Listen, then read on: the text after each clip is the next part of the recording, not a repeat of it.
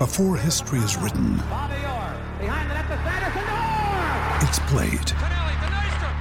Before it's frozen in time, it's fought one shift at a time. Before it's etched in silver, it's carved in ice. What happens next will last forever. The Stanley Cup Final on ABC and ESPN Plus begins Saturday. It's time to get your checking account to zero with free checking from PenFed. That's zero ATM fees, zero balance requirements, and zero time spent waiting for your paycheck to direct deposit because you can receive it up to 2 days early. Open your account with just $25 and see how big zero can be. Apply online today at PenFed.org/free checking. Early direct deposit eligibility may vary between pay periods and timing of payers' funding. To receive any advertised product, you must become a member of PenFed, insured by NCUA. PenFed's got great rates for everyone.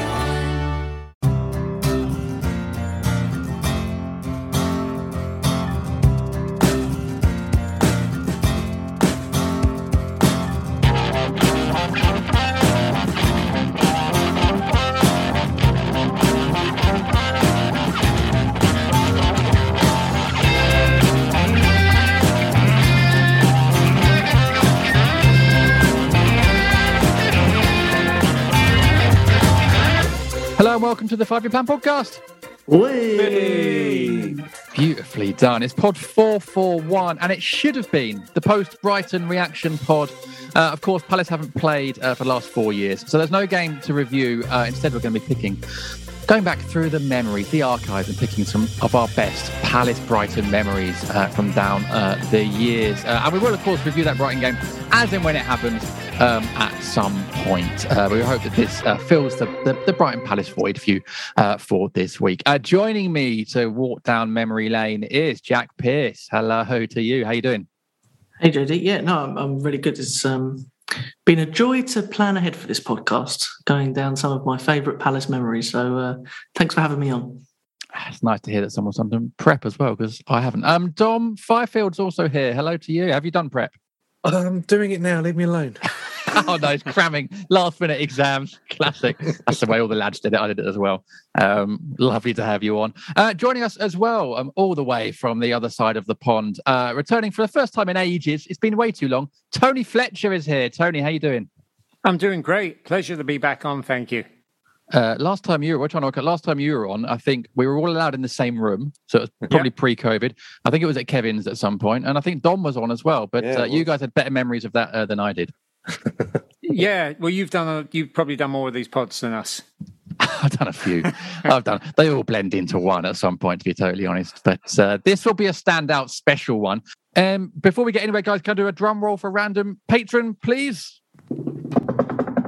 It's Anthony Beck. Hello, Anthony. Hey, Anthony. Hello, Good Anthony. name. Great name, superb name. Recently joined our Patreon, and you can join our Patreon and get all the rewards like Anthony, including post-match podcasts once those games come back, Patreon-only merchandise, and access to the Patreon-only Discord club at patreon.com, patreon.com/FYP podcast. Now, speaking of standout special things, before we get on to our Brighton memories, it's 3 days, I think. Friday, Saturday. Yeah, 3 days until the Palace for Life Marathon March, which myself and a few of the FYP team are taking part in. I think it's our 6th or 7th time doing it. I think we've got me, Kevin, Andy, Rob, Julian Chenery, and Joe Walker as our team this year. But Tony, now, you are obviously not in the country at the moment, but you are also taking part in the Marathon March. Tell us what exactly you're going to be doing while we're all walking around South London. Well, while you're walking around South London, I'm probably going to be at home because I'm doing it a week later. So I may even call you. Just to see how you're doing, and just be like, no, I'll do this in a week. I've loved the idea of the Marathon March since it started. It's a wonderful fundraising exercise. I guess exercise is the word, and it always falls at a time where I live, the autumn is really the best time of year, and it's not a good time to be over. And I'm enough of a long distance person that I'd really quite like to do it. And last year it really struck me I should try and tie this in. So we have an annual trail marathon, which sometimes is the last weekend in September, but it's actually a week later. It's on the 1st of October. It's in the Catskill Mountains. It is unbelievably almost exactly 26.2 miles. It just happens to be over the Catskill Mountains, and it's 7,000 feet of elevation. Wow. And four peaks above 3,500 feet.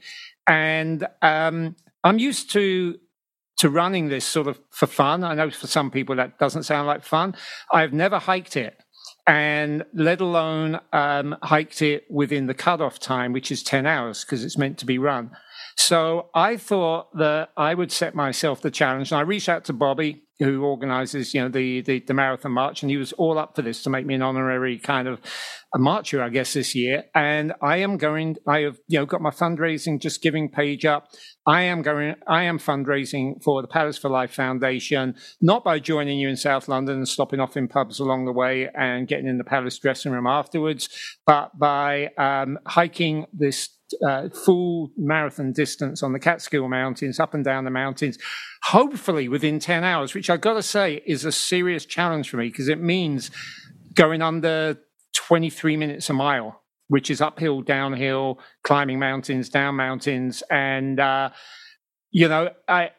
that's way more of a challenge than just saying, I'll run it and I'll do it, and maybe you can chip in a few bucks. I wouldn't feel I was doing anything out of the ordinary. So for the same reason, I know a lot of you, people who sign up, it's maybe a one really long walk a year and maybe the first marathon distance for a lot of people. So I wanted to give myself a challenge to support the Palace for Life, and that's what I'm doing.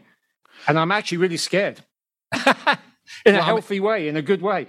I think being scared in a healthy way, it basically sums up being a Palace fan, I think, for the last however many years. Yeah. Firstly, I don't know what you mean about stopping off at pubs along the way. We would never do that. I don't know where that rumour's got from. And 7,000 feet elevation is very impressive. It's not quite as high as the hills around Crystal Palace, but it is not too bad either. So that is very impressive indeed. So can you let us know where people can... we should say as well, this is the Catskills in upstate New York as well, in case anyone wasn't quite aware where that is and the fact that you are sort of over the other side of the pond.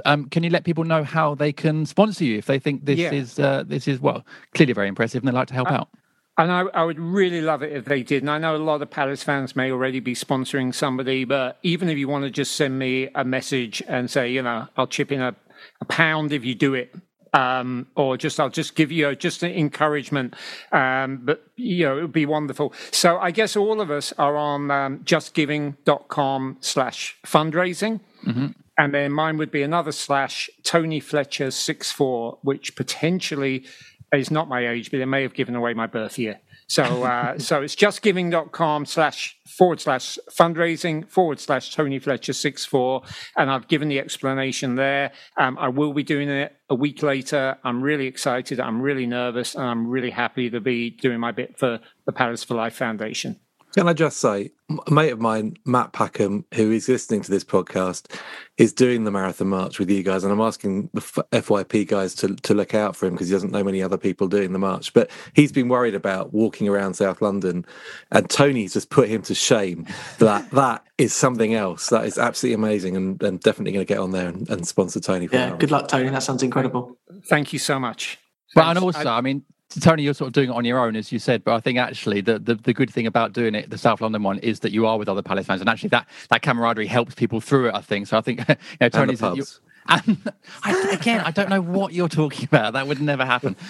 So Tony, really, really, all power to you, because that's gonna be a slog up and down. But all the Palace fans listening and around the world will be with you in spirit. And if you can chip in a few quid, that'd be absolutely great. We'll put your link below in the pod notes as well, so people can check that out, along with the FYP one as well. And anyone that is taking part in it on Saturday, we will see you there. Very much looking forward to it. Shall we get on with the theme of this week's episode, which is Palace Brighton? A real shame we weren't able to take part in the game this week, especially as Brighton had no manager at the time. So it would have been very interesting to take them on at that point. Unfortunately, they will by the time we do. What we've done for this is I've asked the three of you to pick your favourite, I know this is very, very difficult, your favourite Palace Brighton memory or moment or anything that popped into your head from the last however many years you've been watching Crystal Palace. And I'm going to go through them, and then I'm going to chip in. We've asked our listeners as well on various social media platforms what their favourite moments are as well. So when you guys do the relevant one, I'll chip in with those as well. I believe I'm going to almost try and go chronologically. We'll start back in the day because Tony, you've chosen a collection of moments rather than an actual moment for your Palace Brighton memories, but it starts off right at the beginning. Yeah, you're confirming here I'm the oldest on the pod, right? I didn't want to say anything. You have already given away your year of birthday, so I feel like at this point the cat's out of the bag. Every now and then I love hearing. I love hearing Kevin Day anyway, but I like it because he's exactly the same years as me, and he brings back some good memories. All right, I apologise to listeners that I'm dominating the first few minutes of this show, but I did some. You know, we all have memories, and some of them are false memories, and sometimes you got to go back and check the facts. And I spent some time going back over the Brighton Palace history because, it really kicked in. By my memory, the moment we got relegated to the third division under Malcolm Allison, and the first game in the third division was Brighton Palace in Brighton in August. And although I wasn't at that, I was reliably informed that there was a pretty large Palace contingent down there, and it sort of immediately something just stirred between Brighton and Palace. And it was the start of this unbelievable run of years where we were just in the same division together. And it did not take long at all for what looked like initially just a sort of a relatively local fixture to just kick in immediately into rivalry. And I was looking back, and you can see it immediately with the attendances. I don't know what it was down at Brighton on that opening game of the season, but it was my first Palace-Brighton match, I'm glad to say, was 3-0 to Palace in March of 75. I would still have been 10 at that point. 19,000 fans, that's in the old third division. That would have been considered a really good attendance. And it was also one of the only years that, that first year, that we actually finished on opposite sides of the division. We missed out on promotion by one place. In fifth, Brighton were 19th. So I guess they missed out on relegation by a couple of places. But the next year, I feel like... is the one where it kicked off, because I'm looking, we lost at home in front of about 24,000 people in September, and our previous home games had only had like 16,000. So you can see that for Brighton, they were bringing people immediately. And I have to say, when we go to this rivalry, Brighton was getting really solid support back in those days, like really, really solid. And that catchment area thing that we talk about was really evident. If you drove down, you just felt it immediately. You got to kind of Gatwick, and the shift in colours would just change a little bit. And the fact that we were, in the division now just a couple of years in a row. We went back there in February, and it's pretty astonishing. It was on a Tuesday night, and there's 33,000 people there for a third division league match. Wow. And so something had happened. Now, we'd just beaten Chelsea in the Valentine's Day massacre 10 days earlier, and I'm sure some of that was a carryover. But when I was looking, we'd had a home match already the previous Saturday, and only drawn, what was it? I've got it down here, 17,000. So we had doubled for an away match at Brighton. And my memory of that, it actually says something about the rivalry, because I used to go with my friend Adrian, and we got dropped off by my friend's mother by the park, because there was so much traffic. It was like, you guys had better run to the ground. And we got in the park and immediately got chased by other 11-year-old kids. And it was like, whoa, I guess Brighton doesn't like Palace. And then what really goes to is the next year. And I was so glad to actually just get to this, because people will understand 76, 77. So 75, 76, they did do the double over us. They finished fourth. We finished fifth on goal difference. And neither of us got promoted. But the next year, 76, 77, is the one where we played each other 5 times and 4 times before Christmas. And I went to 4 of those 5 matches, and looking at it, but the reason, of course, was the good old cup days when you just played replays till somebody actually, won, or the last team standing, went through on elimination.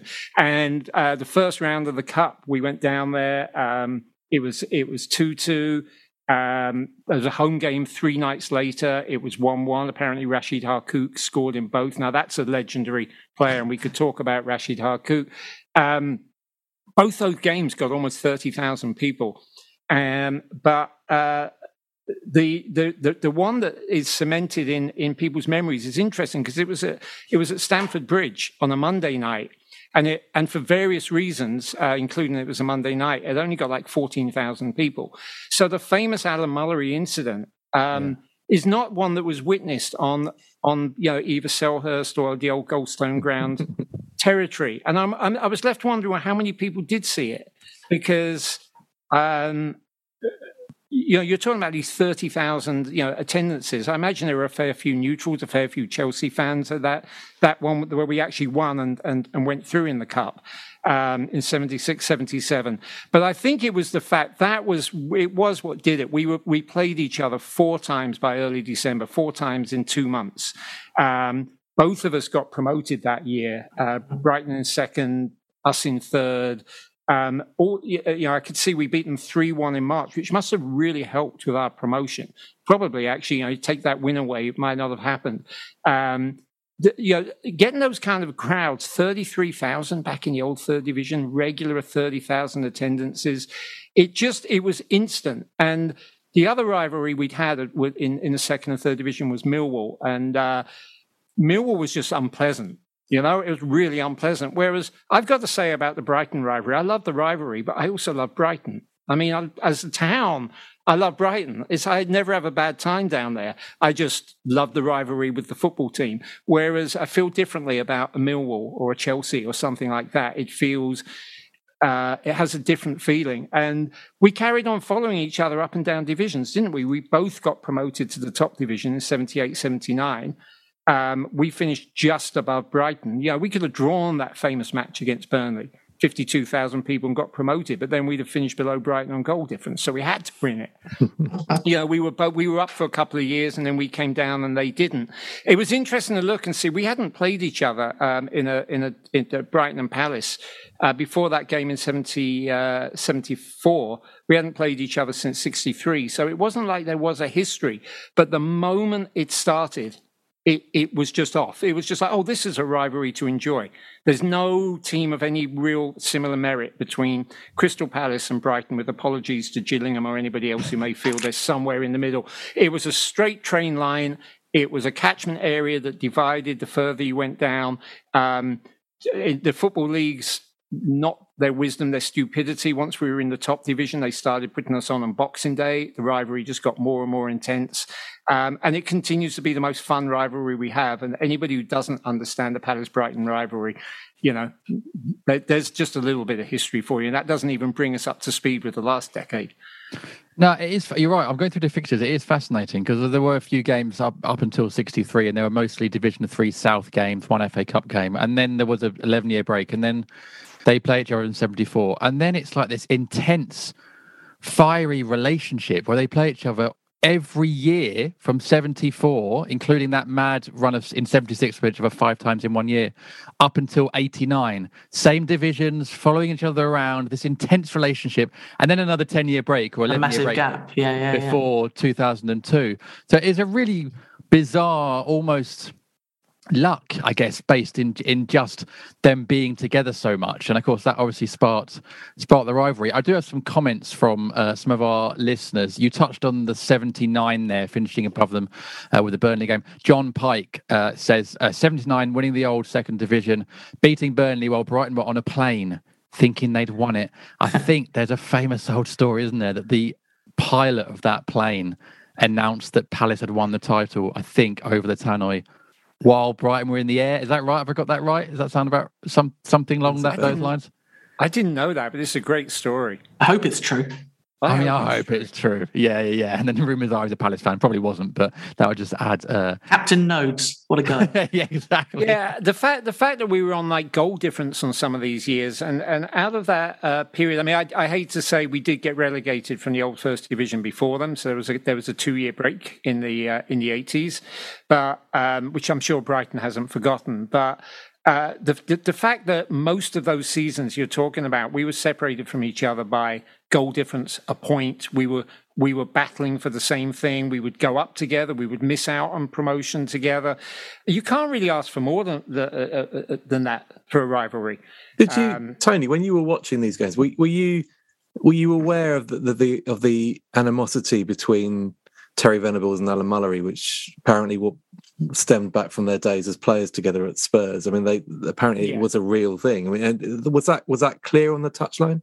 Yeah, it was clear on the touchline, and it was clear. And again, I kind of wish I'd been at that replay at Stamford Bridge. I actually realised I thought the reason I wasn't at that replay because I was such an avid Palace fan. I was going to almost every match. It's actually because my mum took me to Lincoln the previous Saturday, where it got abandoned in the snow. And she had wanted to go there with her friend who was a big Palace fan and spend the night because Lincoln was a nice place. So I guess when we got back on Sunday evening, I probably said, Palace Brighton again tomorrow, Mum, at Chelsea. And she was like, no, and it's a school night, and that's enough Palace Brighton. That's enough Palace just for like 2 weeks. Otherwise, I really, really wish I'd been at that to see that. Yes, there was animosity between them, and there was already animosity between the fans. They didn't need much encouragement. And again, I don't.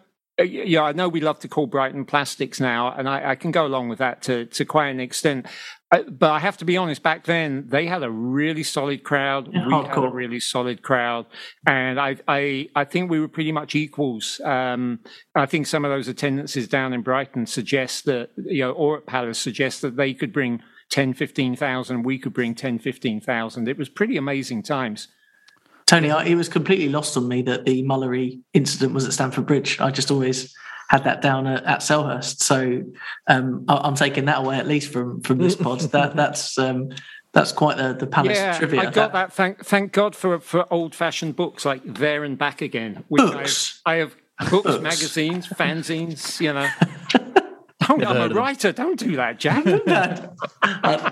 We edged it, and he went into the press room and absolutely went, so they're no good, we were the better side, and I wouldn't give you that from him. He takes a £5 note out of his pocket and throws it on the floor.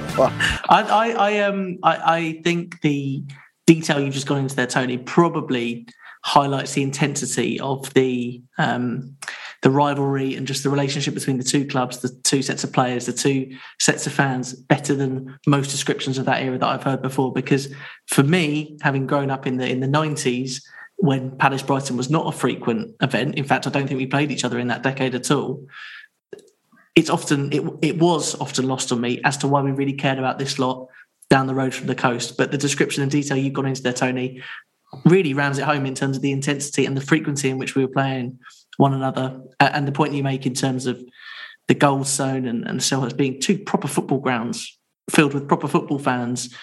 That's quite the scene for a rivalry that's kind of in its infancy but intense from the word go. So that really sets a scene and gives me an insight into that time.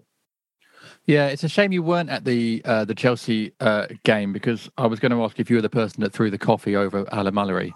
But clearly you weren't. That was Tony's mum.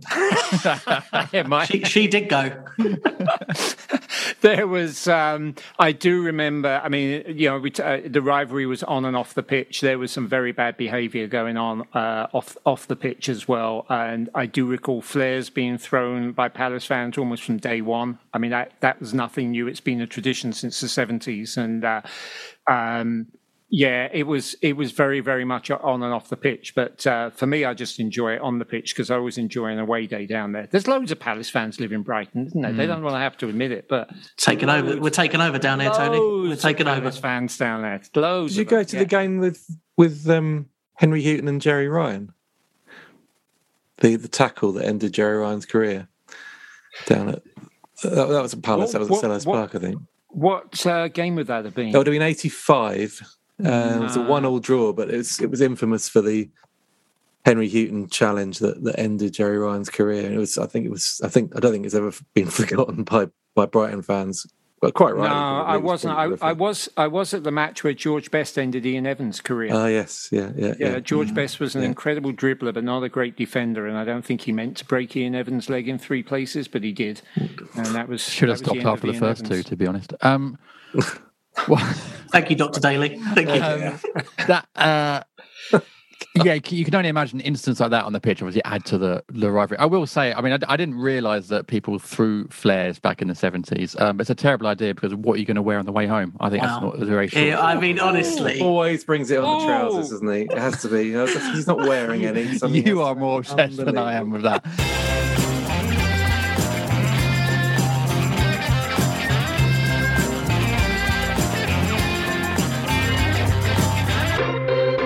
This episode of the FYP podcast is brought to you by Green King, your home of pub sport. And they have a great offer for FYP listeners.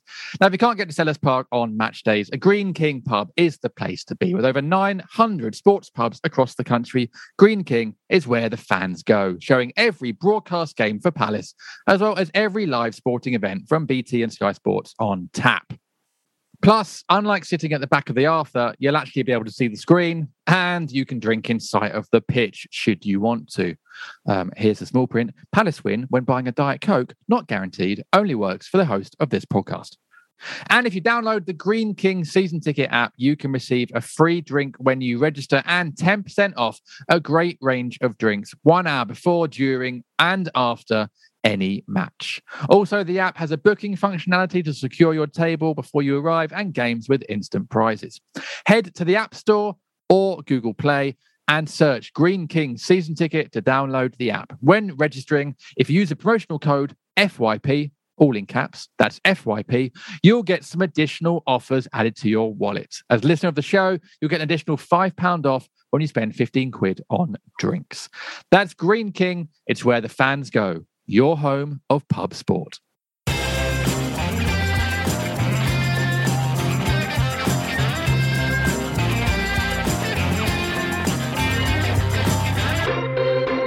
Just final question on that one.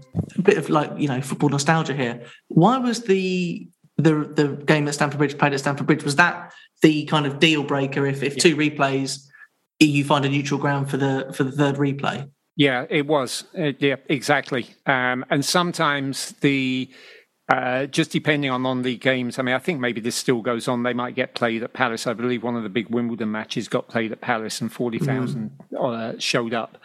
So I'm allowing that there would be a lot of neutrals because I remember going to one of those Wimbledon games when they were non-league, a massive, massive crowd that was mainly Palace. So again, I think the Palace Brighton fans were probably just like, oh, somebody's going to, we'd love to get there, but we both just played on Saturday. Palace, it was abandoned. It's winter. Somebody's going to win this eventually, and not the usual crowd got to that one. I'm guessing we went out in the next round in typical Palace fashion. No. We made it to semi-final. This was the year after. Year after. Yes, this is 76, 77. No, we went out to Liverpool. Oh, okay. After holding Liverpool 0-0 at Anfield. Wow. And they hadn't dropped a point all season. Third round? Yeah. Third round, fourth? Okay. Yeah, we went out 3-2 at the replay down at Palace, yeah. Yeah, so we were carrying that cup reputation and we did go out to a top team. Yeah. Fair enough. That's not too bad at all. I agree with Jack. I just think if anyone, because I get asked this question every time Palace play Brighton, which is, well, that's a funny old rivalry, that one, isn't it? It doesn't make any sense. Why are they rivals?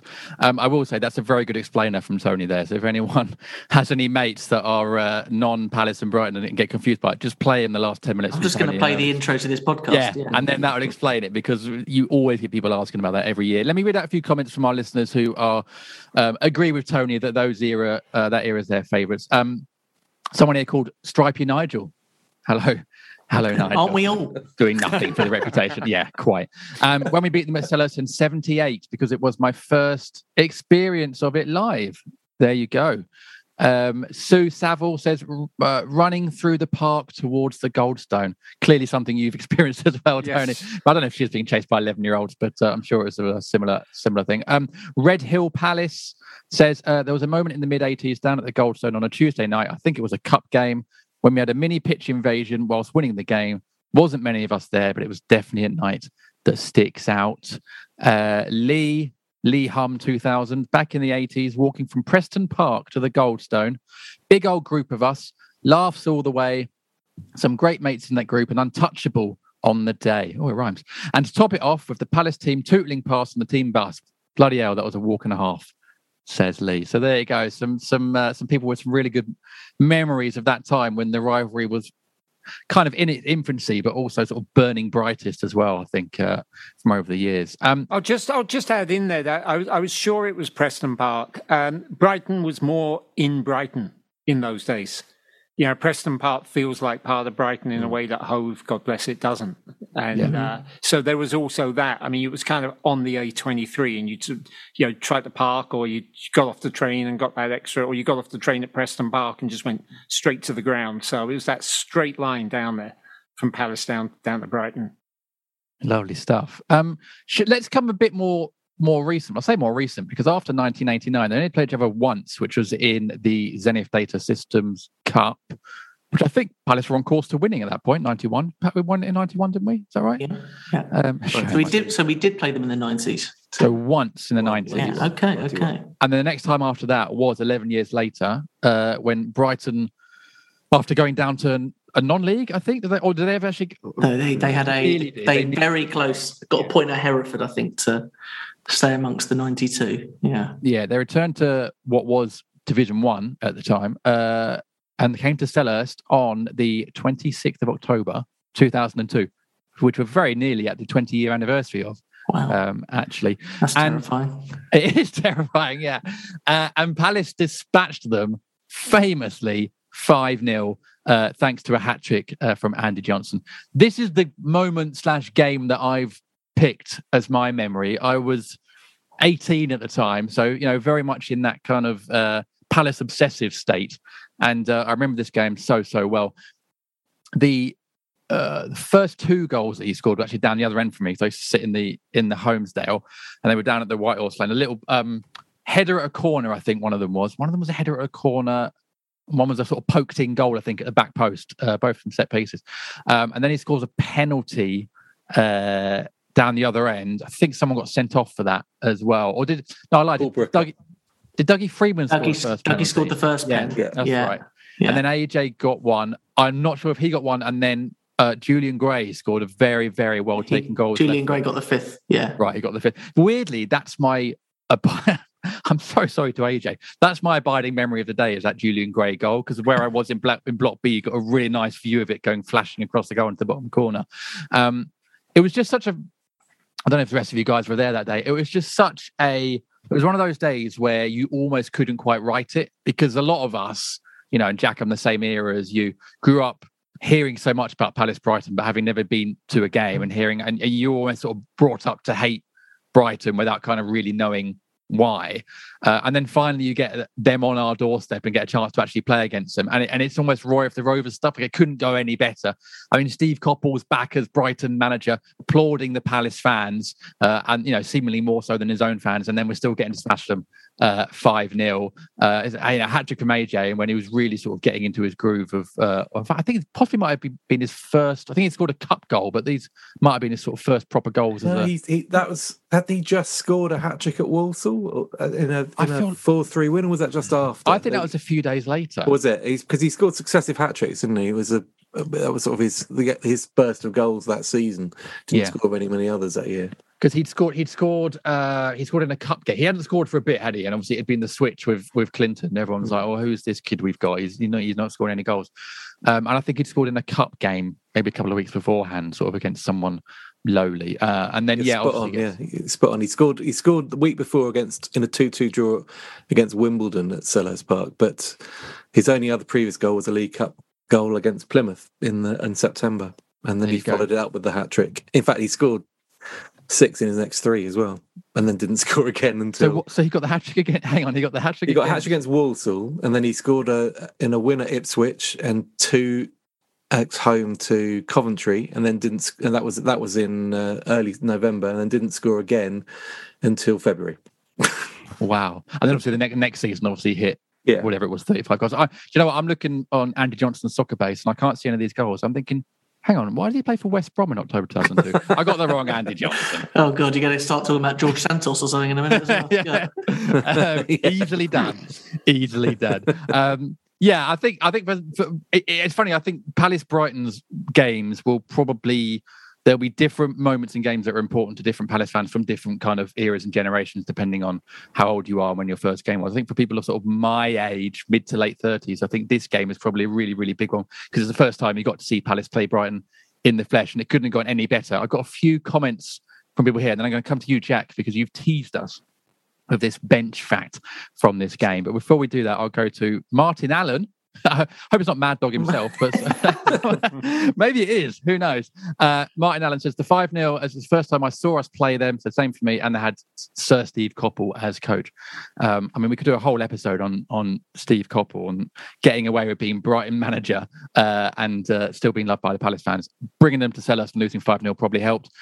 Paul Deason says the AJ hat-trick 5-0. I mean, it's an absolutely iconic hat-trick, of course, isn't it? And Chris Dack says 1-5-0, and the fans chanted, Coppell gave us a wave, and he did. Wow, really, really winding up the Brighton fans. That capped off the day for me. I went home, sank a few drinks, and then lived happily ever after. That's quite poetic. Thank you, Chris. Yeah, fantastic day. I mean, I'll definitely never forget it. Jack, let's come to you for this bench fact from this iconic day. Yeah, I mean, as I said at the start, absolute joy to research this pod because so many good memories. So while doing that, you stumble across a couple of old names. On the bench for Brighton that day I think he's in the top 20 Palace all-time appearances, was Simon Roger. Yeah. Jolly Roger on the bench for Brighton. I don't know if he came on that afternoon. He came on at 5-0 after 59 minutes, and we didn't concede anymore. Just called resolute Roger. Should have started in honour of Jolly, proving a point. So yeah, Jolly Roger. I guess he saw out his career there. Or he ended up at Bognor Regis or somewhere like that. I think I can't remember. At Bognor Regis. He started at Bognor Regis. Yeah. Okay, that might. Yeah, he just couldn't help the lure of heading back down to the coast. But yeah, so now he's on the bench, and also with the whistle that day, Jim, awarding Palace 2 penalties. BT's own Peter Walton. No, he actually did referee a game. He refereed a football match, and he refereed that afternoon. So, just picking up on little bits of Palace trivia, but what an afternoon! My family had moved down to the coast by that point, and Brighton were not anywhere near the sort of influence that they are now for the local communities in Sussex. But there was an air about them because they'd had. I think this was their first promotion since relegation in the 80s. I don't think they'd been in the top 2 tiers, and they were quite excited. Bobby Zamora had scored an absolute bucket load the season before for them, and they had high hopes. They kept on to him. So for us to kind of reintroduce ourselves to them with a 5-0 at Selhurst was absolutely wonderful, because I do think at that point they really felt they were going to sustain the momentum that they had. But I think, and do correct me if I'm wrong, but I think they went straight back down that season. I don't think they hung around for long. And eventually Bobby Zamora did depart for quite unflattering spell at Spurs, if memory serves me right. But yeah, very nice to say hello to them. What was the reverse fixture that season at the Withdean? 0-0. Okay. Danny Granville got sent off, and I think Danny Granville was sent off. Did he? Yeah. Palace's forward line that day? Oh, my word, that evening rather. At the Withdean. At the Withdean that night. Oh, okay, I can give you one almost just from that kind of era. Genuinely won't get either of these two. I think I will. I think possibly someone like Dele Adebola. Yeah, very good. Damn it. Very good. Adi Akinbaye. No. Noel Whelan. Oh wow. I forgot we had a spell of really weird late 90s, mid 2000s, or early 2000s loanies around that time, didn't we? Noel Whelan's a great shout for the forgettable Palace 11. Oh, that's I'd completely forgotten that he was ever wearing our colours. So just talking of sort of like joint Palace and Brighton, played for both or managed both, and you mentioned Jolly there, who did turn out for the Palace fans in the Remph game a couple of years. Would have been about 2012, I think, a few years later, and completely ran the game, completely ran it, and also went through one of the Brighton lads and then offered him out for a fight. Just very much in the spirit of the game, I would say, Jolly, but clearly not lost any of that competitive. Pirate by name, pirate by nature. What a guy! Exactly. No, he was absolutely brilliant. Around the same time, another Brighton player. Oh no, he left a bit later, but I think possibly would have been playing for Palace that day.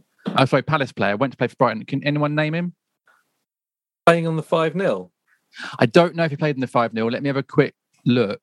Oh, I don't know if I've got the thing. But he would have been playing for Palace at that time and then later joined Brighton.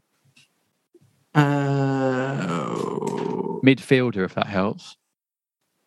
I got nothing. Wasn't playing on the day. Wasn't playing. I mean, left, I think, that season. So, Dom? No? No. Listener? Listener? Yeah. Steve Thompson. Oh. Did he play at Brighton, did he?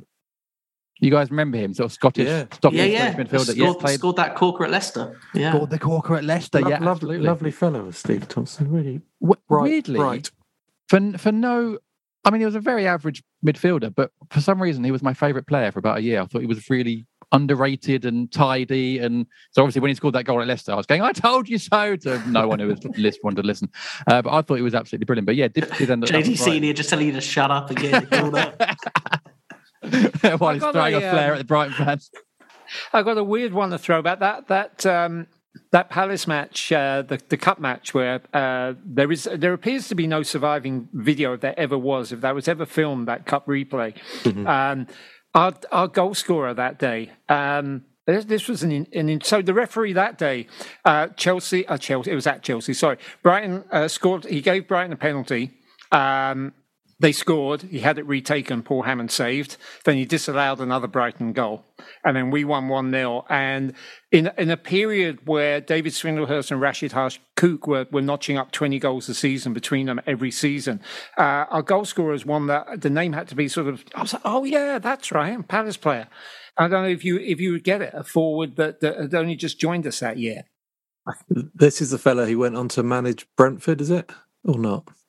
It might be. Not Mad Dog. Ron Notes. No, surprised he didn't put himself in the team quite back then. No, it was Phil Holder. Oh. Yeah, he managed Brentford for 3 years in the 90s. Yeah. We had a team that 76-77 that same year. This is remarkable when you think of what football is now like as a squad game. We had 3 players played every single minute of that season. Wow, really? Wow. Yeah. On those pitches, Yeah. Amazing. And one of them was our veteran, Jim Cannon. You might expect that. Ian Evans, and then 18-year-old Kenny Sanson.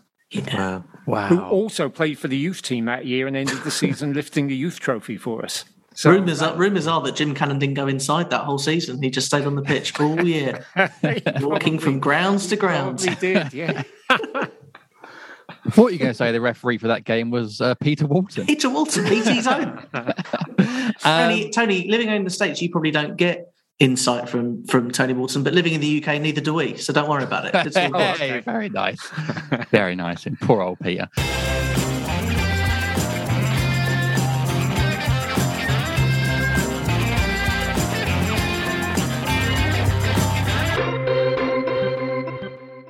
My brother-in-law died suddenly, and now my sister and her kids have to sell their home. That's why I told my husband we could not put off getting life insurance any longer. An agent offered us a 10-year, $500,000 policy for nearly $50 a month. Then we called SelectQuote. SelectQuote found us identical coverage for only $19 a month, a savings of $369 a year.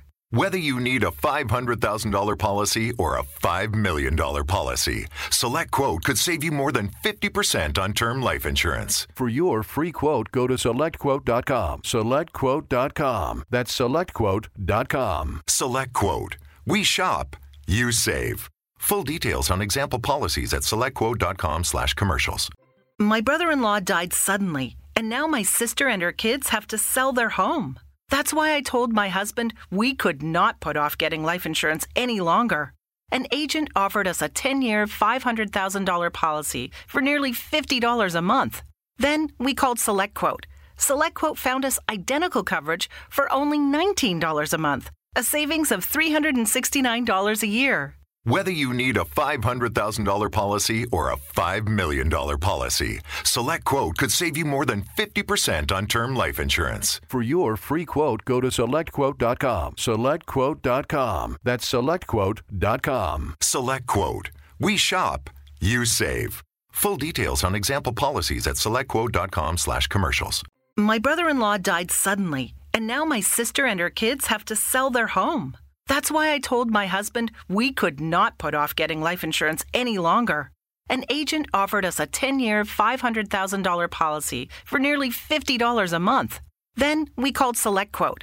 SelectQuote found us identical coverage for only $19 a month, a savings of $369 a year. Whether you need a $500,000 policy or a $5 million policy, SelectQuote could save you more than 50% on term life insurance. For your free quote, go to SelectQuote.com. SelectQuote.com. That's SelectQuote.com. SelectQuote.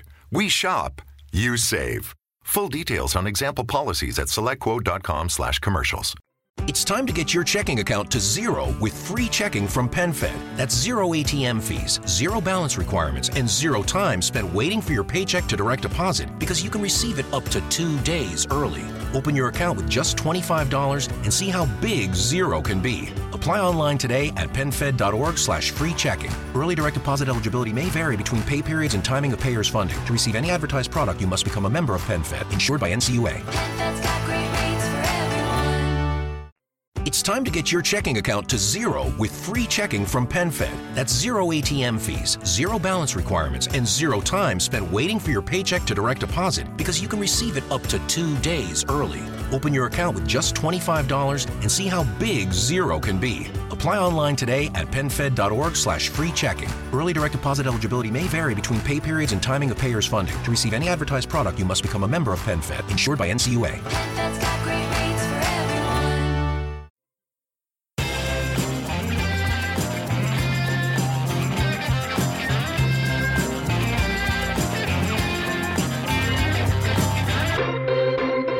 So there we go. Yeah, so I think 5-0. The 5-0 certainly, I'm sure, is on a lot of people's lists. Shall we move on to? Well, if we are going chronologically, Jack, should we come on to you? And I know you've sort of got two up for the offering here. I should say as well. I should have said this at the start of the podcast. We're fully aware that most people would probably choose Wilfried Zaha's 2 goals at the Amex in 2013 playoff semi-final as the greatest ever Palace Brighton memory. So what we've done for this is we've tried to say, if not Wilf, what are your other moments? Because most of our comments from listeners have been, well, Wilf obviously, but I also enjoyed ... So similar to the text messages between the two of us before this pod. exactly. I wouldn't say most weeks. So we will come on to Wilf obviously in a bit.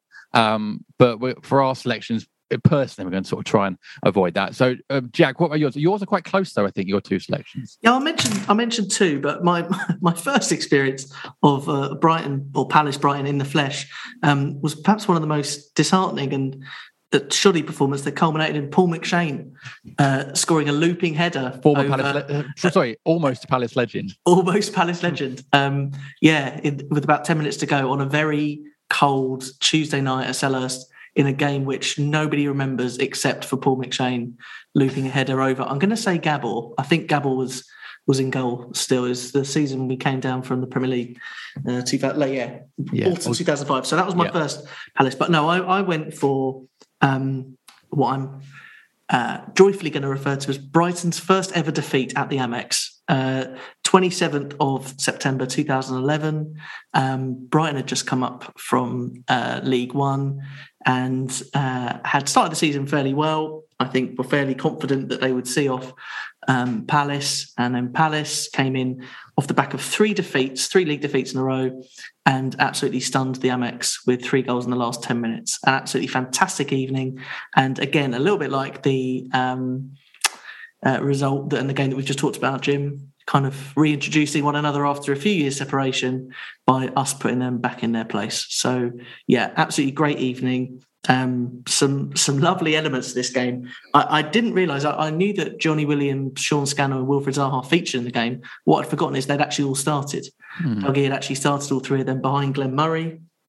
And we were good value. We went behind fairly early on. Craig McHale-Smith nodded in, I seem to recall, at the other end from the Palace fans. But pretty much after we kind of weathered the storm with the first 15, 20 minutes, we were the better team throughout the whole game and had the better chances. And I do recall it being Mile Jedinak's first kind of showing of his aura and his ability to dominate in midfield. He didn't have a particularly good season, his first season at Palace. Struggled with injuries, didn't have much of a pre-season, but kind of highlighted his quality in moments. And that Brighton game in September was one of the first ones. I remember him, just dominating the midfield. throughout. So that was great. And then Palace legend Alexander Tunshev starting at the back. So that's my only memory. I don't think he featured too many times for Palace. So that's another memory. But the goals themselves, with 10 minutes to go, Wilf dancing around statues in the Brighton midfield and defence, and Daisy Cutter beating Kasper Ankergren was great, and to be honest, it's the least we deserved. And then 2 goals in I think the 90th minute, and then in injury time, Darren Ambrose bundling the ball in from close range, which then led to one of the most cult moments in recent Palace history. I presume you can either bleep this out, but for fuck's sake, Murray will go down. And if I was to ever get a tattoo, it's quite possibly going to be that. But what a moment. Glenn Murray going back to not going back, he never played at the Amex, but going back to Brighton and scoring. Was that his first Palace goal, Dom? I've got a funny feeling it was. Yeah, I think it might have been. So, just capping it off, and wonderful to be the influence for Brighton and Hove Albion's first fire drill at their new stadium that evening. So it's sort of like, wasn't he scored against Blackpool at home? Oh yes, the 1-1, the 1-1. Yeah, nice finish that as well. But yeah, I'm going to have to pull you up though, Jack. Go on, please. Wilfried Zaha is not 31. No, hold on, that's all right. As much as I would love it if Palace were the first team to win at the Amex, other than Brighton. Did they lose in the Carling? Were we the first league? They lost in the cup to Liverpool, yeah. Yeah, but we were the first league. Jack's right, we were the first league team. First league victory by an away team. Sorry, listener, I hate to mislead you. But I think we should claim it, to be honest. We should claim it. Liverpool don't want it. No, exactly. Want that. They've got a load of other stuff. If you're a Brighton fan at that time, and you're building this, let's be honest, very nice new stadium. It is a great modern new stadium, and you're finally in there after years of ground hopping around with Dean and all that kind of stuff, and then you're there. What is the last thing you want? The last thing you want is to lose the first derby there and that be the first league defeat ever. That's the last thing you want. I think Palace fans should wear that with a badge of honour. I agree. I think the next last thing you want is Glenn Murray scoring the winner, isn't it, in the 90th minute? Yeah, exactly. Sorry, yeah. And to top it off, the last thing you want on top of that is Murray scoring the winner as well. As Jack said, it did end up with this iconic... I mean, if you're wondering right now what FFS Murray means, and you're like, well, sorry, why is Jack saying that? To give some context, a Brighton fan was filming from the home end behind the goal that Murray scored in. Filming him, this is a time when people would film themselves doing a lot of reactions at games. So they would think it was actually filming the footage, which you actually can't do. And his reaction was to say, "Oh, for F's sake, Murray." I can't remember what else he said. Little warning, guys. Some swearing coming up, although I think you probably knew that's going to happen.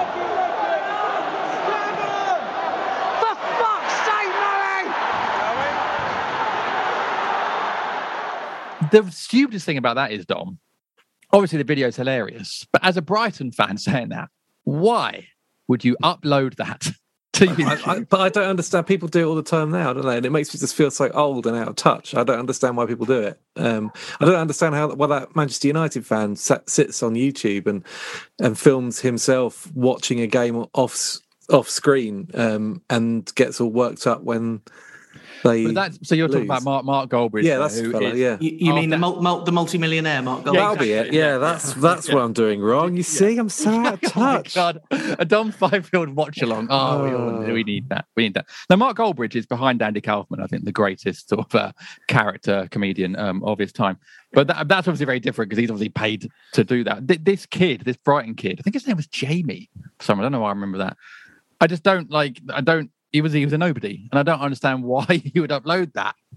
Owning yourself so much, and it's just giving Palace fans cannon fodder for years. I think we sold hundreds of T-shirts at FYP with FFS Murray on the front, off the back of it. Made an absolute killing. Such a great phrase as well. It's literally something you do when you spill something in the kitchen. It's not something you say at a football match.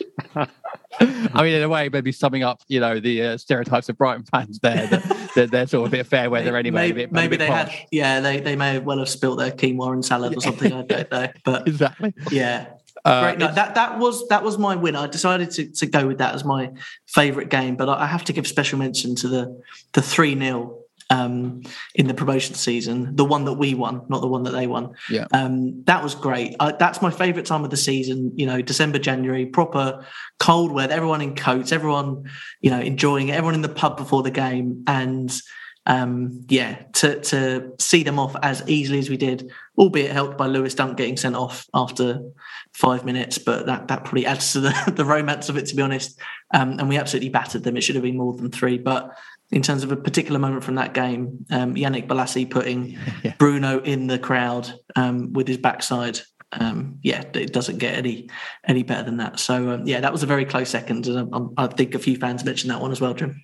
Yeah, they did. Yeah, you're right. I mean, that game was fantastic, and that was really when Palace were really hitting their stride that season. And that was Holloway's amazing start. Yeah, it wasn't long after beating Blackburn. The game where Holloway was announced, and we smashed Blackburn. Yeah, there was only 3-0 again that day, but Ipswich 5-0, 5-1. Yeah. Good. There were good times. I mean, the Murray header in that 3-0, he sort of leaps like a salmon at the near post. But as you say, the moment in that game really actually isn't a goal. It is the Bolasie shoulder barge / backside barge on Bruno, which was, I mean, as you say, puts him into the Arthur Way. I mean, it's just absolutely fantastic, and again really summed up just the impact Bolasie was having at that time as well. He was alongside Wilf, he was completely untouchable that season. But he is back on his feet now, and will have to face up to a corner kick from Crystal Palace. The good delivery, the header and goal! Glenn Murray has broken the derby deadlock, and there's no feeling like scoring against your old club on an occasion such as this. A lot of our listeners are down with the Murray one. Richard St. Pierre has just said, for fuck's sake, Murray, that's all he said. Chris Williams has just put FFSM. He couldn't even be asked to type out Murray. He's just... We know what you mean. We know what you mean, mate. Jamie McCollum, the 3-1 win in our first game at the Amex from 1-0 down and regarded as underdogs very much were. And they spent all this money on Craig McHale-Smith. He was supposed to be their big signing. And of course, Palace... $3.5 million, I think they spent on him that summer. From Peterborough. Yeah. No, and I mean, he didn't end up... Murray, the one they let go for free, ended up being the much more prolific goal scorer at that level. Mm-hmm.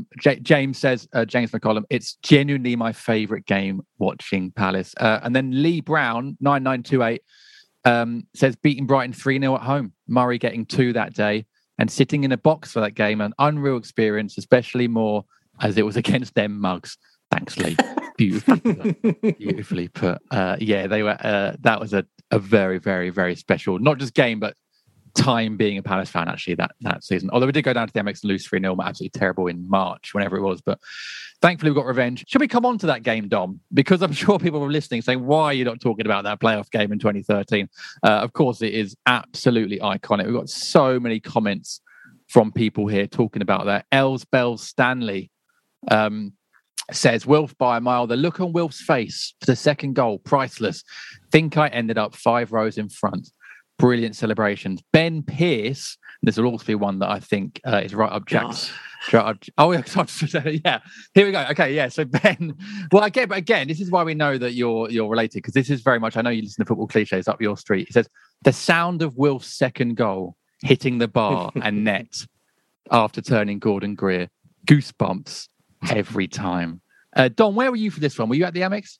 I was. I was in the press box, although I wasn't writing live. I was there basically to do the post-match mix zone with the victorious team, with a view to writing a preview of the playoff final to follow.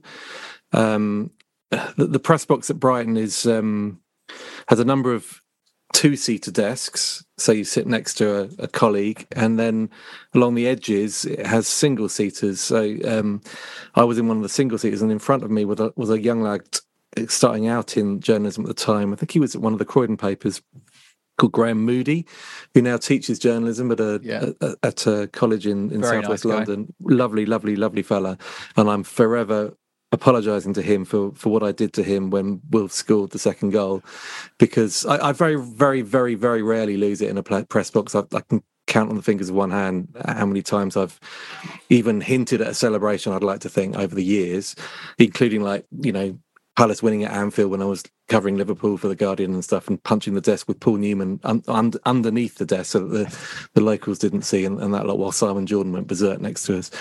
But winning 2-0 at Brighton in a game when the top scorer is on crutches on the bench and you don't really have any chance of getting a result at all was too much. And I got a bit excited and I accidentally punched Graham in the face. Oh, wow. Not where I thought that was going. He was all right. But Graham left journalism shortly after to go into teaching. Oh dear. I'm so sorry, Graham. I'm really, really sorry. Was he a Brighton fan? No, he's Palace. That would have been just like normal behaviour. It was a celebratory punch. Adding insult to injury or injury to insult. I'm not sure. Very, very much a celebratory punch, I would say. That's understandable. It's completely understandable. It was.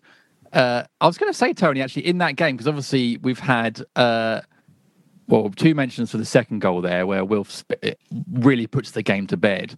But I think there'll be a lot of Palace fans who will enjoy the first goal, which is the header from the Balassi cross, and a very rare sight. Wilf scoring a header, nipping in behind Wayne Bridge as well. Very experienced fullback to do so. What moment from that game, if we are picking a particular moment, stands out for you more out of those two, or any others maybe in the game? Oh, it would be the second goal, because that sealed it, right? I mean that sealed it. I also just think that's one that you couldn't have scripted better. When I'm giving you that sort of history earlier, it's more about that's how the rivalry was created. But watching When Eagles Dare, which is a really fantastic documentary. I mean, being that long, it may be mainly for Palace fans, but it really is fantastic. You feel it. You feel every moment of this, including, of course, Turdgate. And all that. Yeah, I mean, it's all part and parcel of this incredible season. And among the many, many reasons to love Wilf is Wilf always understood the rivalry. Maybe because he grew up in Selhurst. He got that rivalry, so he knew what this meant. This wasn't just, I'm putting us in the playoff final. This is, I'm sticking it to Brighton. And as you pointed out, Jack, he got the goal, the first goal a couple of years earlier in that 3-0 comeback, 3-1 comeback with 3 goals in the last 10 minutes. He understands it, and I think when he scored the first, that's not enough to get us there, is it? Quite, you're not safe yet, but scores the second, you're safe. You're going to Wembley. It's just magic. It is one of the great Palace moments. And because it's more recent, it's easy for any of us. If you just said to me, what's your most sort of visible in your memory banks, your most visible memory, it would be that game. I went back to the early days because it's just this collective memory of that rivalry being created. But that's just one of those glorious football moments that if you were writing Roy of the Rovers back in the 30s and, you could have written this futuristic science fiction, one day they'll have playoffs and they will have squads and there will be players of colour. And all of this would have sounded futuristic, but the nature of what went on that day in that rivalry would have been like, yeah, that's football. That's perfect football. Yeah, beautifully put. And this game did everything. Of course, it had Poogate beforehand, which I'd forgotten about. But yeah, was a very just a very sort of important part of the day. And Holloway using it as part of his team talk, even though it turns out it was the bus driver and it wasn't actually Charlie Oatway or Gus Poyet or whoever the rumours were that it was in the end. You had Speroni's save tipping on the bar from Ashley Barnes earlier in the game, one of the great Palace saves of all time, and the fact that Palace were underdogs again. Brighton were expected to go on to the final, and actually every time we played them since, and we'll come on to some of those moments, and again in the Premier League, Palace have probably been the bigger team or more experienced in the Premier League, expected to win. This was classic Palace underdog situation, again fighting against the odds and doing what they do with what was on the line as well. It's not just a great famous win in Palace folklore because we went there on a Tuesday night or a Monday night as it was and won 2-0 against the odds. It was to go to Wembley. It was to have a shot at getting into the Premier League. It had everything, and it's for me, and I think this will probably be the case for the rest of my time. the most regretful I am at not being at a Palace match. I just couldn't get a ticket. But I watched it at home with the aforementioned Ben Pearce, and we had a great time. For me, the game changed with the 60 seconds of the incredible save that you just mentioned from Jules. But not only that, D Moxey knocks the resulting corner off the line from a header, free header. We hadn't organised ourselves, and they had a free header, and that moment, I felt the game changed on that. Within minutes, Jedi's spraying the ball out left, and Bolassi's got Calderon on toast, and we're 1-0 up. And I think that rightfully Wilf gets all the credit, all the praise. It's his night. It's his moment. But the save from Jules is sensational, and for a keeper in the second tier to pull off a save of that quality at that time says everything about Julian Speroni. And we don't need to talk about Julian Speroni anymore because everybody listening to this knows, how well respected he is by Palace fans. But what a night, incredible. And yeah, for me, the second goal is the moment. It was the coming of age of Wilf. We'd seen moments, but he owned that moment. He took on their captain, Gordon Greer, held him off with absolute ease, and then walloped it into the top corner off the bar. What a moment. Unbelievable. And the rest was history. Yeah, and you're right about the timing as well, because I've always believed that had Palace not gone up that season, and again, we upset the odds in the final game because Watford were expected, to win it. I think we'd have been a second tier team for a long time, and I think that we had to go up that. So we didn't really know at the time, but we sort of had to. Whereas Brighton were so well shaped in terms of spending and stuff, they could have. Well, they did a couple of years later. Challenged a couple of years later for lost again, didn't they? And took them a while, but they could do that. I think we would have been down longer than they were. I think in terms of what I take from that night, because living where I live, I've got a fair few friends who are Brighton fans, and one Brighton fan who his time goes back to the Goldstone, and travelling around the south of England trying to find them wherever they were playing that Saturday. He remembers feeling a bit embarrassed and kind of highlighted the, Tony used the phrase plastics earlier, but that for them was their best season in 20 years, maybe pushing even 30 years in terms of league finish. Okay, they've been beaten by their bitterest of rivals, but the streaming of fans out of the ground before the full-time whistle, it did set for a small period of time at least, perhaps more in the mud, Brighton fans against those that were relatively new to supporting the club. And there was a degree of animosity between the fans because the fans that perhaps had seen the tougher times were not particularly happy with streams of Brighton fans leaving a game before they'd had a chance to thank their players for what had been a very good season for them. I guess that just makes the Palace win even better, that we cause grief amongst their own. And was it that game where there was a picture on the TV screens of a young man crying into his clappers? Into his clapper, yeah. It just doesn't get better. This game had everything. It really doesn't. This game had absolutely everything. That was sensational. Again, sums it all up. Let me read out a few more comments and then we'll come on to Dom's favourite Palace Brighton moment. Jay Bristow, 89, the crowd reaction to the first goal in the semi and the noise of the ball clipping the bar, hitting the net for the second. There we go. I'll try and clip that up. See if we can get that. We can get that in so everyone can enjoy that sound as well. Been chasing that away day high ever since, says Jay Bristow. Yeah. Dickachoy. Zaha! Oh yes! Wilfried Zaha single-handedly firing Palace to Wembley. Chris at Palace by Numbers, queue for the train after the game. In the playoff game, just singing about Wembley and everything else. Yeah, right in the Brighton fans' faces because everyone's getting the same train. And Lil Ben, CPFC, my two daughters and I, mum in brackets, on the park and ride bus after the semi-final win with lots of Brighton supporters, still high on adrenaline, but standing quietly until we got off the bus, unlike Chris, Palace by Numbers. Then we danced our way back up the road to the car in the car park. I think we can all appreciate moments like that. Absolutely brilliant.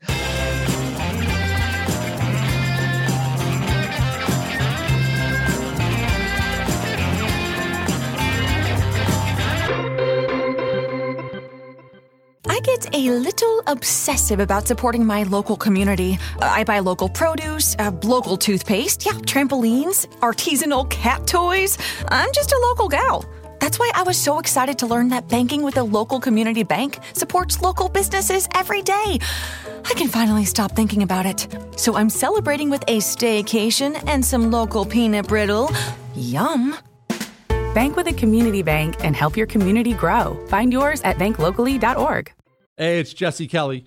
We are, for the most part, a reactionary society. If your neighbor has a break-in, you think about getting an alarm. If your buddy gets laid off, you say, I better buckle down at work. If banks start closing, you may want to ask yourself if you should keep most or all of your money in a bank. It may be time for a portfolio protection plan. It may be time to have a little personal gold reserve. Go to www.oxfordgoldgroup.com to learn more. It's time to get your checking account to zero with free checking from PenFed. That's zero ATM fees, zero balance requirements, and zero time spent waiting for your paycheck to direct deposit because you can receive it up to 2 days early. Open your account with just $25 and see how big zero can be. Apply online today at PenFed.org/free checking. Early direct deposit eligibility may vary between pay periods and timing of payers' funding. To receive any advertised product, you must become a member of PenFed, insured by NCUA. PenFed's got great rates for everyone. When it comes to business and meeting travel in Orlando, it's never business as usual. Sure, I could go on for days about all the incredible places to hold your meeting, or the innovative industries that will make you feel right at home. But Dr. Michael Edwards of Ocean Insight said it best. Orlando is as much a business capital as an entertainment one. And when work wraps up for the day, the evening is just getting started. I'd love to tell you about all the 46 Michelin-rated restaurants, or the array of outstanding dishes that'll have you coming back again and again. But Executive Chef Guillaume Rabin of Lake Nona Wave Hotel can sum it up better than me. Orlando has a world of artisans, so you can try incredible cuisines from across the globe. It's so true, and there's so much more. So dive in and see what's happening in Orlando, where the possibilities for business travel are unbelievably real. Learn more at orlandoforbusiness.com. It's time to get your checking account to zero with free checking from PenFed. That's zero ATM fees, zero balance requirements, and zero time spent waiting for your paycheck to direct deposit because you can receive it up to 2 days early. Open your account with just $25 and see how big zero can be. Apply online today at PenFed.org/free checking. Early direct deposit eligibility may vary between pay periods and timing of payers' funding. To receive any advertised product, you must become a member of PenFed, insured by NCUA. PenFed's got great rates for everyone.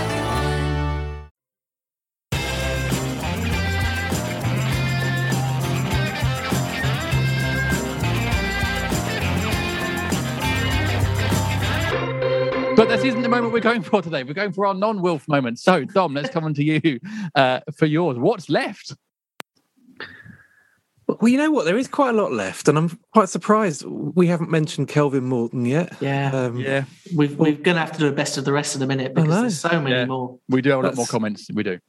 I was lucky enough. I think I was lucky enough to be at the with Dean for Joby McAnuff in the last minute, but that was such a soulless experience, the whole going to with Dean. It was so depressing, and there was no sense of atmosphere because it all got lost into the game through binoculars. Oh, it was dreadful, wasn't it? So I mean, even the last minute win over rivals who we were expected to beat that day didn't feel particularly worthy of a massive celebration. And you know, I think we did a podcast, Jim, immediately after Benteke in the last minute. And I do find it as an amazing stat that Palace have scored with their last 4 shots on targets at the Amex. I just think that's absolutely ridiculous. Going, are amazing, you? Isn't it? Who was? Are you Mateta, Benteke, and Gallagher? Yeah. It's just staggering. But no, the one that I went for, and this was largely because I don't think I've ever seen Palace score a better goal. Is this one? So I'm just going to read the names.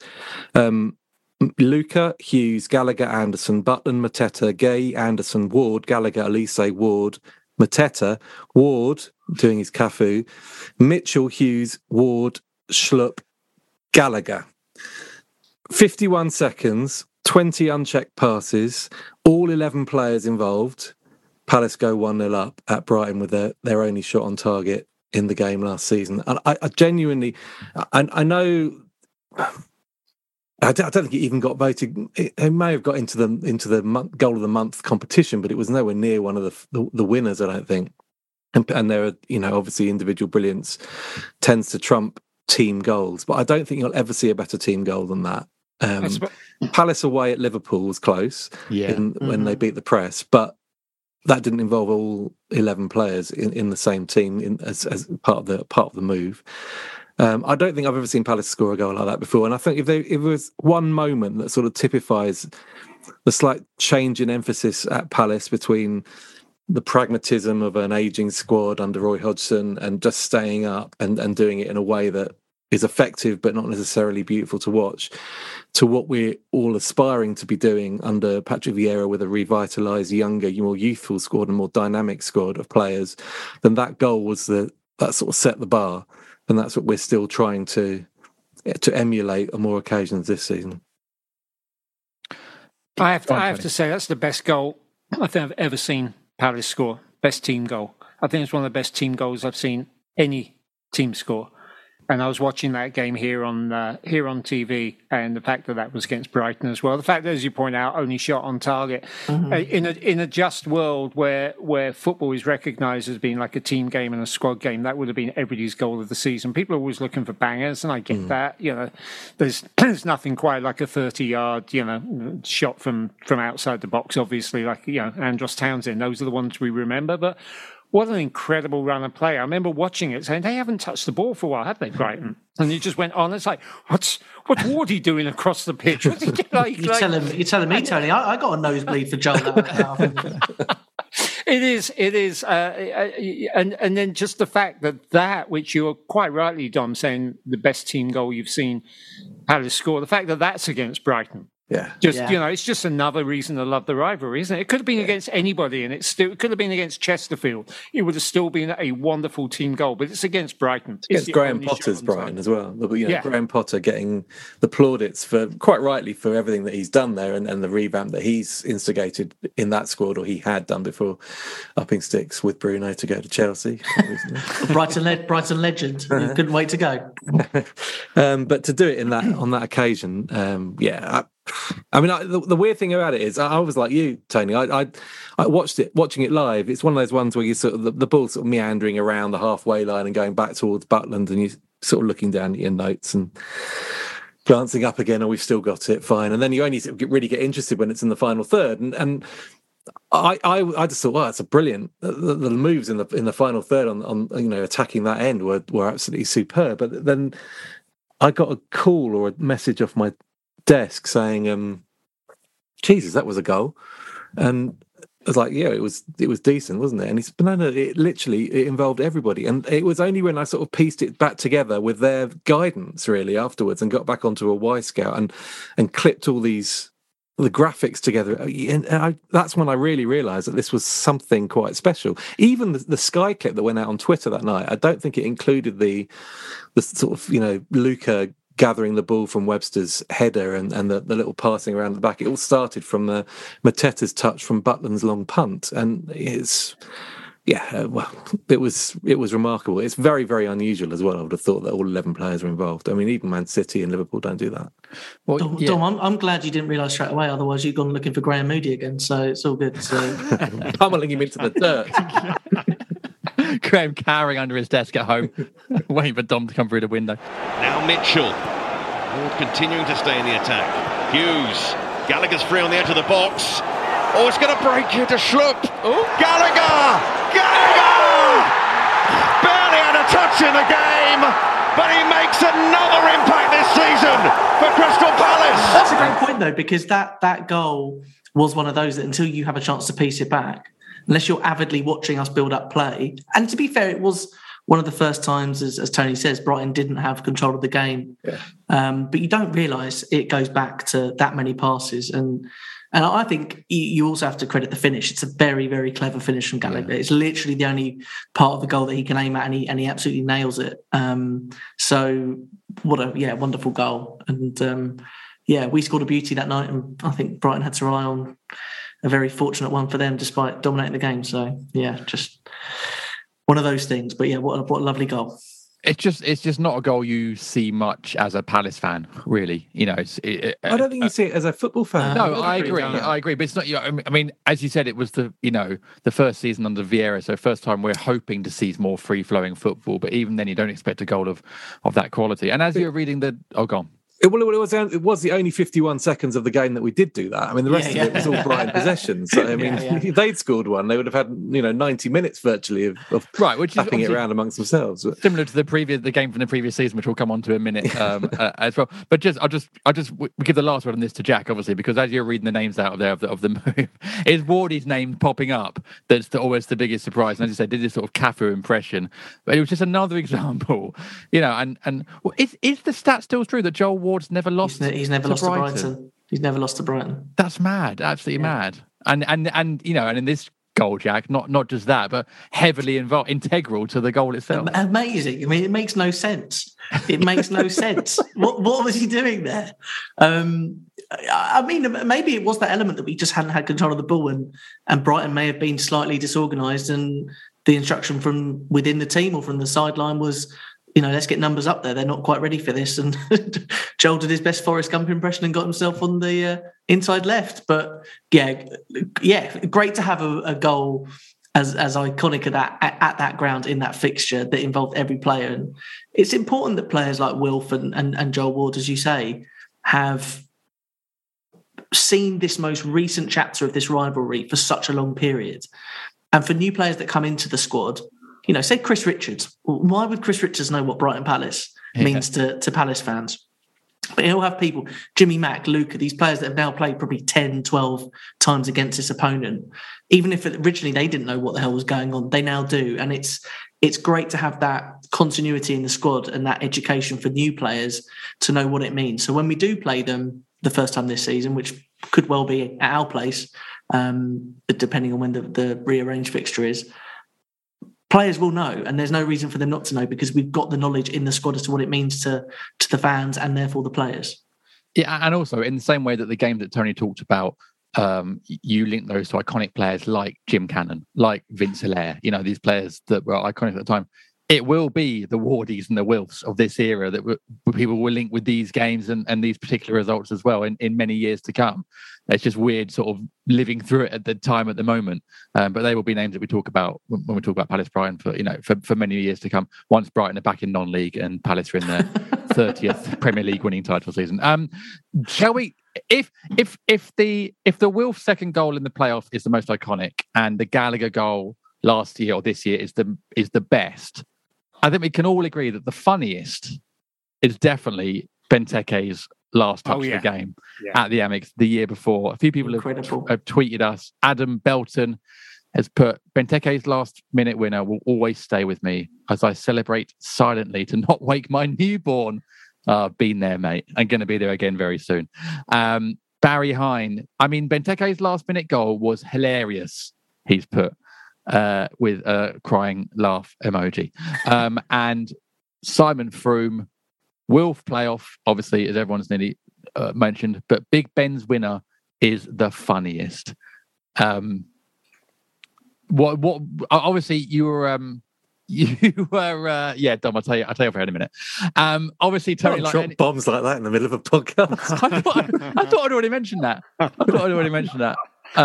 Due in about 3 weeks' time. So God, I really am slow with the news. It's like my job. I swear I told you that. I told Graham Moody last week. He's still cowering though, so Tony, obviously we were all, I mean, you're used to watching from afar. We were all watching at that time because we weren't allowed in the ground. Had we been allowed in the ground, obviously it would have been one of the most iconic, I think, moments of all time. But it's still, it's one of those bittersweet moments because Palace were not very good. Second only touch, not a shot, touch in the box. It was a poor game from Palace, but it's an iconic way to win it. Oh, it's just utterly brilliant, and as every football manager will tell you, the only stat that matters at the end of the game is the one for goals. I mean, we've gone stat crazy, and we can talk about XG all you like. The only thing that matters is the goals. It was smash and grab. It was just utterly brilliant. It made up for there have been periods where Brighton have had it over us, and remembering that we were meant to be team of the 80s, and they survived longer in that old First Division than us. They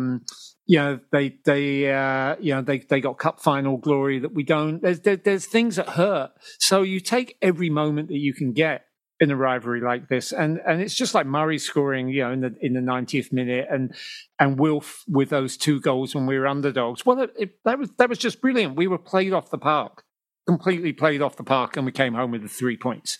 With basically the last kick of the game, as you point out. Do you say it was a first or a second touch in the box? Second touch in the box. Is that right? We had 2 touches in the box and we scored 2 goals. Yeah, and it's just brilliant. That's why you have football, isn't it? It's why you don't let XG win the game. It's why you watch games, because XG means nothing. It's all about smash and grab. And it's testament to the iconography of that goal that Jean-Philippe Mateta backheeling it is not the most iconic goal of that game. Right. The fact that, and that's a great point, that, obviously most goals you have people that were there, those people that watch on television, other than a select few Palace fans who may have been in the Amex that evening for, whatever dispensation they had to be in the ground. Everybody had that same experience of going ballistic at 9:58 p.m. and getting and having chats with their neighbours the next day. You all right? Everything all right? So true, yeah. Everybody had the same experience. And apart from Adam Belton. But everybody had that same experience. And I dare say 96% of communication between Palace fans in the preceding or the next 10 minutes after that goal would have been the laughing emoji, because there was nothing else to say. Yeah. There was nothing else to say, and it was absolutely brilliant. It shouldn't be lost. What a great goal it is. What a fantastic finish it is from Benteke. Technically, about as good as it gets. And the other lovely bit of that evening is, because there's no crowd, the kind of access all areas footage that Palace got, you hear the conversation between the Palace fans. And I'll always, when I think of Christian Benteke, I'll think of Luca jumping over him and just shouting, Benteke! It's great. And Tony just used the phrase that Joel Ward said at the time, smash and grab, baby. It was the ultimate smash and grab performance. It was hilarious to use the phrase that others have used there. I always wonder in those moments what erudite, interesting, insightful thing our footballers saying when they score a goal. Turns out it's just And why wouldn't you? Yeah, and as Jack says there, Dom, it was actually, take away the 2 touch stats, the XG, all that. It was a superb volley from Benteke. Technically, it was a really good strike. Yeah, right up there. I mean, it was brilliant, and so out of character for a player that obviously struggled for long periods in front of goal while he was at Palace. Everything about that was brilliant, because it was so unlikely. The whole thing was so unlikely. It was. I was virtually hiding in the other room. I was, poking my head around the door just now and again, because it was the pressure just felt incessant and horribly oppressive. And then they go and pluck that out, and they couldn't, could they? And they bloody well did. They did indeed. They couldn't, could they? Benteke in the middle. Benteke! Absolutely unbelievable. Christian Benteke wins it for Crystal Palace. We've got a few best of the rest from people that have tweeted in. So I'll go through those really quickly before we sort of wrap up on this this mammoth pod on Palace versus Brighton. I'll try and keep it chronological. Two people, Dom, you touched on it, have gone back to 1989, the Kelvin Morton game. I wish I'd been there to talk about that. I mean, honestly, that we talk about crazy games, crazy fixtures between these two teams. You do well to beat that. 4 penalties in 30 minutes. And only finishes 2-1. Oh, yeah. I mean, well, it was 5 in total. Five penalties in. Sorry, 5 penalties in less than half an hour. 4 to Palace. And we missed 3 of them. What are we doing? I mean, and given the weird thing about it is, we all remember the penalties. Ian Wright scored one of the best volleys ever in that game. From the left touch line, he put it in the lob, far sort of corner. left foot lob. Yeah, absolutely. And yet we were incapable of scoring from the bloody penalty spot, Muppets. Sorry, Brighty. Sorry, yeah. So Pembo's shot's still rising somewhere. It's out there in the ether. I fear for humanity when that penalty meets Wayne Hennessy's. It's going to be a bad time. God. Like Armageddon. So Kelvin Morton, just for anyone who's unaware of the context, Kelvin Morton was the referee in this game. Kelvin Morton, who awarded, as Dom says, 5 penalties, 4 to Palace. I think one of them is scored. I think by Brighty. I think does Brighty score a penalty and then makes it 2-0. Makes it 2-0. Right. I think. Yeah. And then we miss 3 essentially. Brighton misses 1. Pemberton I think takes the 5th and blazes it halfway to Croydon. I think I'm not sure who takes the other. Brighty hit the post. I think right. Yeah. Bright and Pembo. Yeah. And after, I'm guessing after that or in between that, Alan Kirbishley, I think, gets the goal for Brighton. He just hates us, doesn't he? Clearly. But that was a penalty as well. Right, that was a penalty. Okay. Yeah. Well, they weren't all for Palace. Four Palace, 1 Brighton. I mean, in a way, that's half an hour. In under half an hour. I mean, what's going on? What I love. It's obviously a derby match. It's obviously a grudge match, isn't it? Yeah. Some of them were really bad penalties. I mean, as in, they've obviously taken all, but they weren't penalties. You look at the replays of that game. Deary me.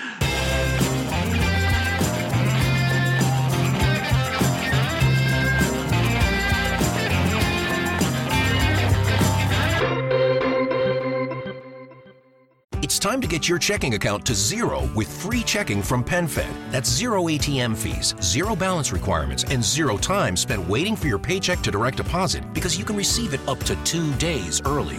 Open your account with just $25 and see how big zero can be. Apply online today at penfed.org/free checking. Early direct deposit eligibility may vary between pay periods and timing of payers' funding. To receive any advertised product, you must become a member of PenFed, insured by NCUA. When it comes to business and meeting travel in Orlando, it's never business as usual. Sure, I could go on for days about all the incredible places to hold your meeting, or the innovative industries that will make you feel right at home. But Dr. Michael Edwards of Ocean Insight said it best. Orlando is as much a business capital as an entertainment one. And when work wraps up for the day, the evening is just getting started.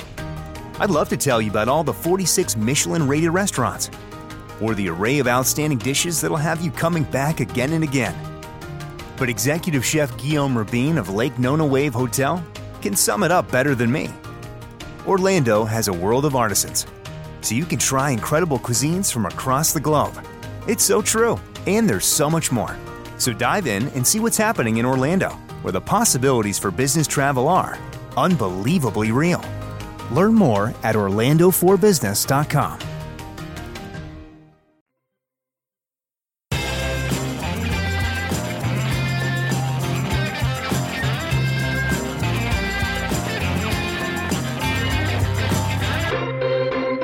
Friend of the pod, JD, Richard Foster, I read an article from him about this game because one of the best parts of the highlight package of that game is Kelvin Morton's running away from players to the edge of the penalty area. And Kelvin Morton indicates in the article that was the FA directive, which I just refuse to believe because it does look like something out of Benny Hill. It's absolutely absurd. And it doesn't give you confidence in the referee and his own ability to make his own decisions if he's just running away. I mean, do you think there's been a closer call for a referee to actually just stop the game halfway through and be like, does anyone else want the whistle? Because I can't do this. Pembo? I genuinely don't know what I'm doing.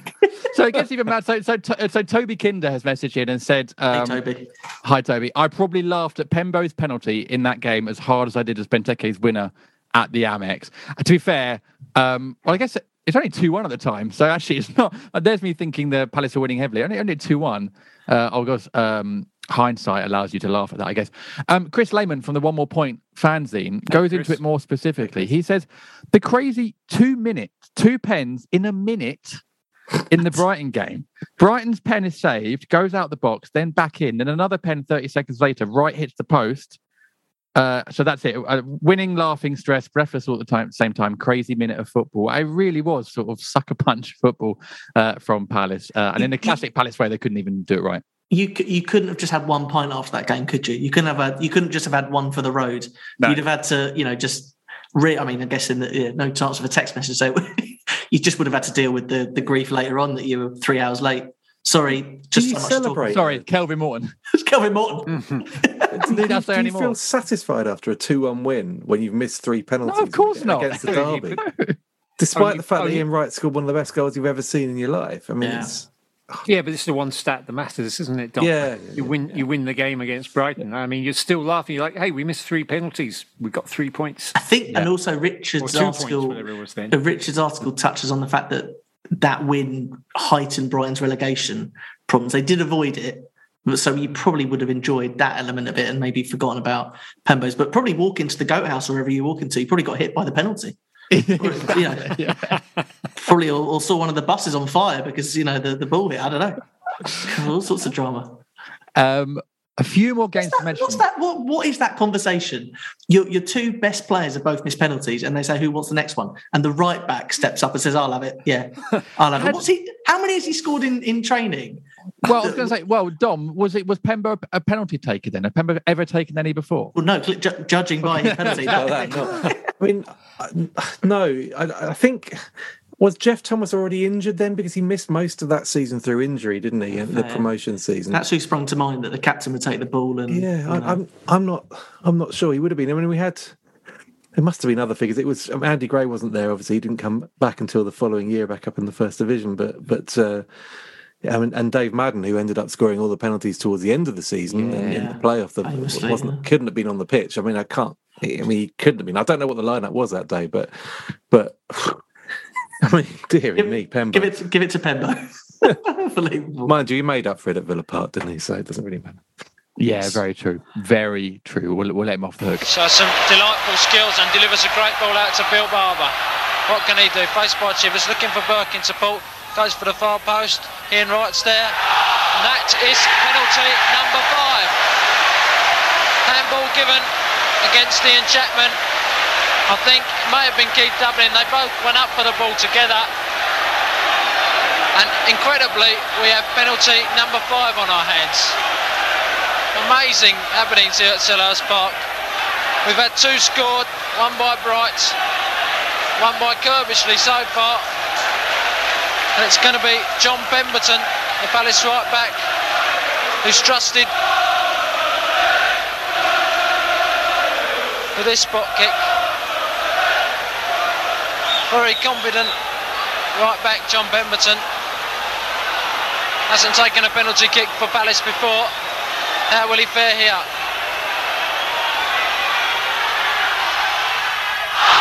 He's missed it. It's incredible. Absolutely incredible.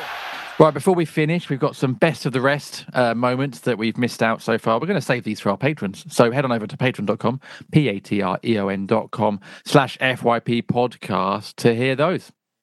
I'm just thinking about that. What I wanted to say to you earlier, Jack, when you were talking about everybody at 9:58 p.m., I sort of, just wanted to sort of point out there are so many of us that watch games around the world. Of course. And one of the really hard things about, we're all so passionate. And when we got to the final in 2016, I watched every game in a different country along while traveling and had and didn't get to watch the final. I had to follow it on Twitter in the middle of the night.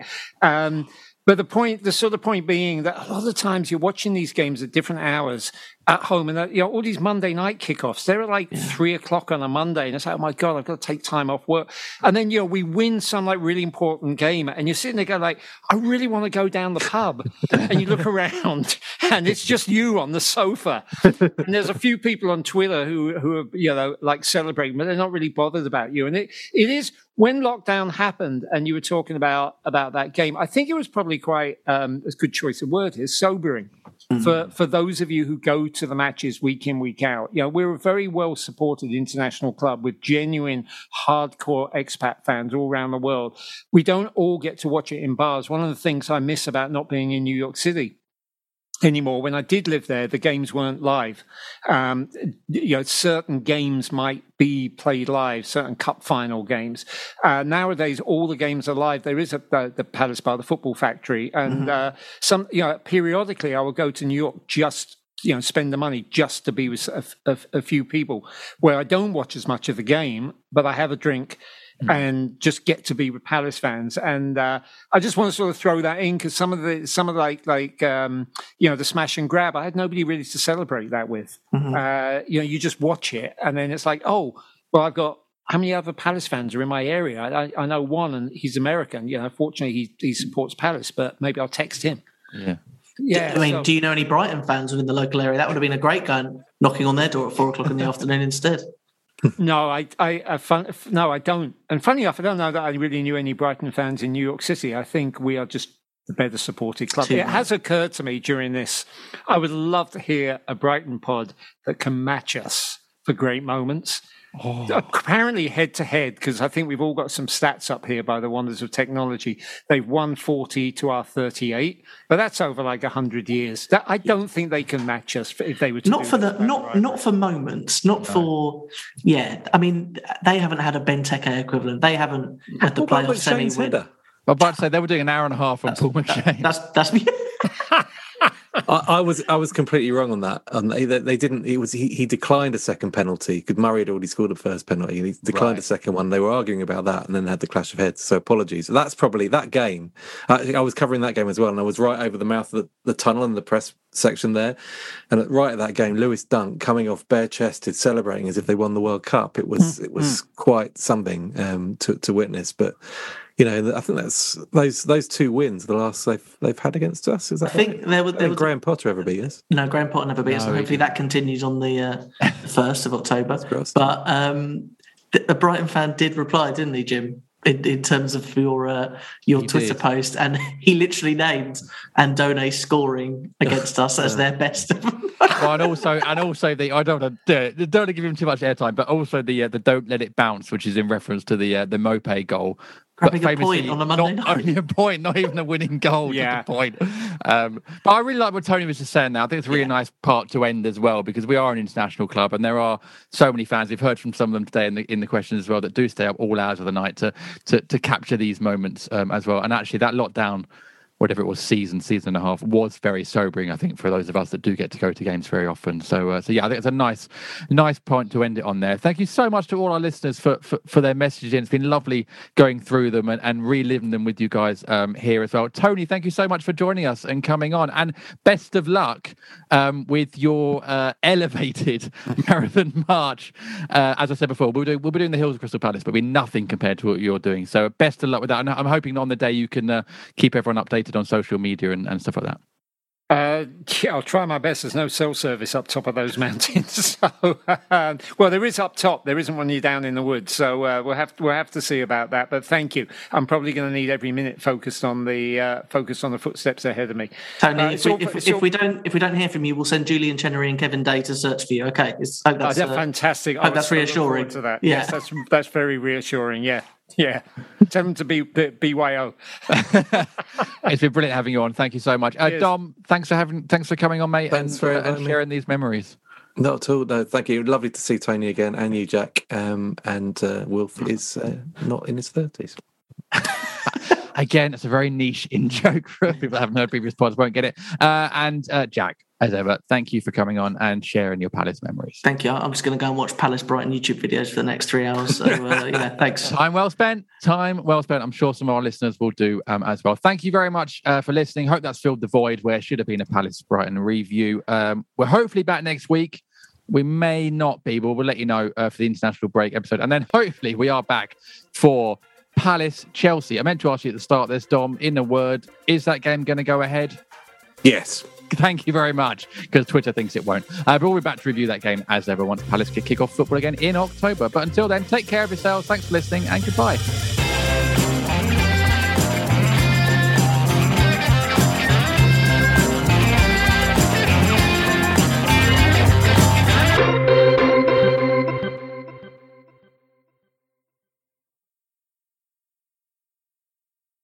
Sports Social Podcast Network.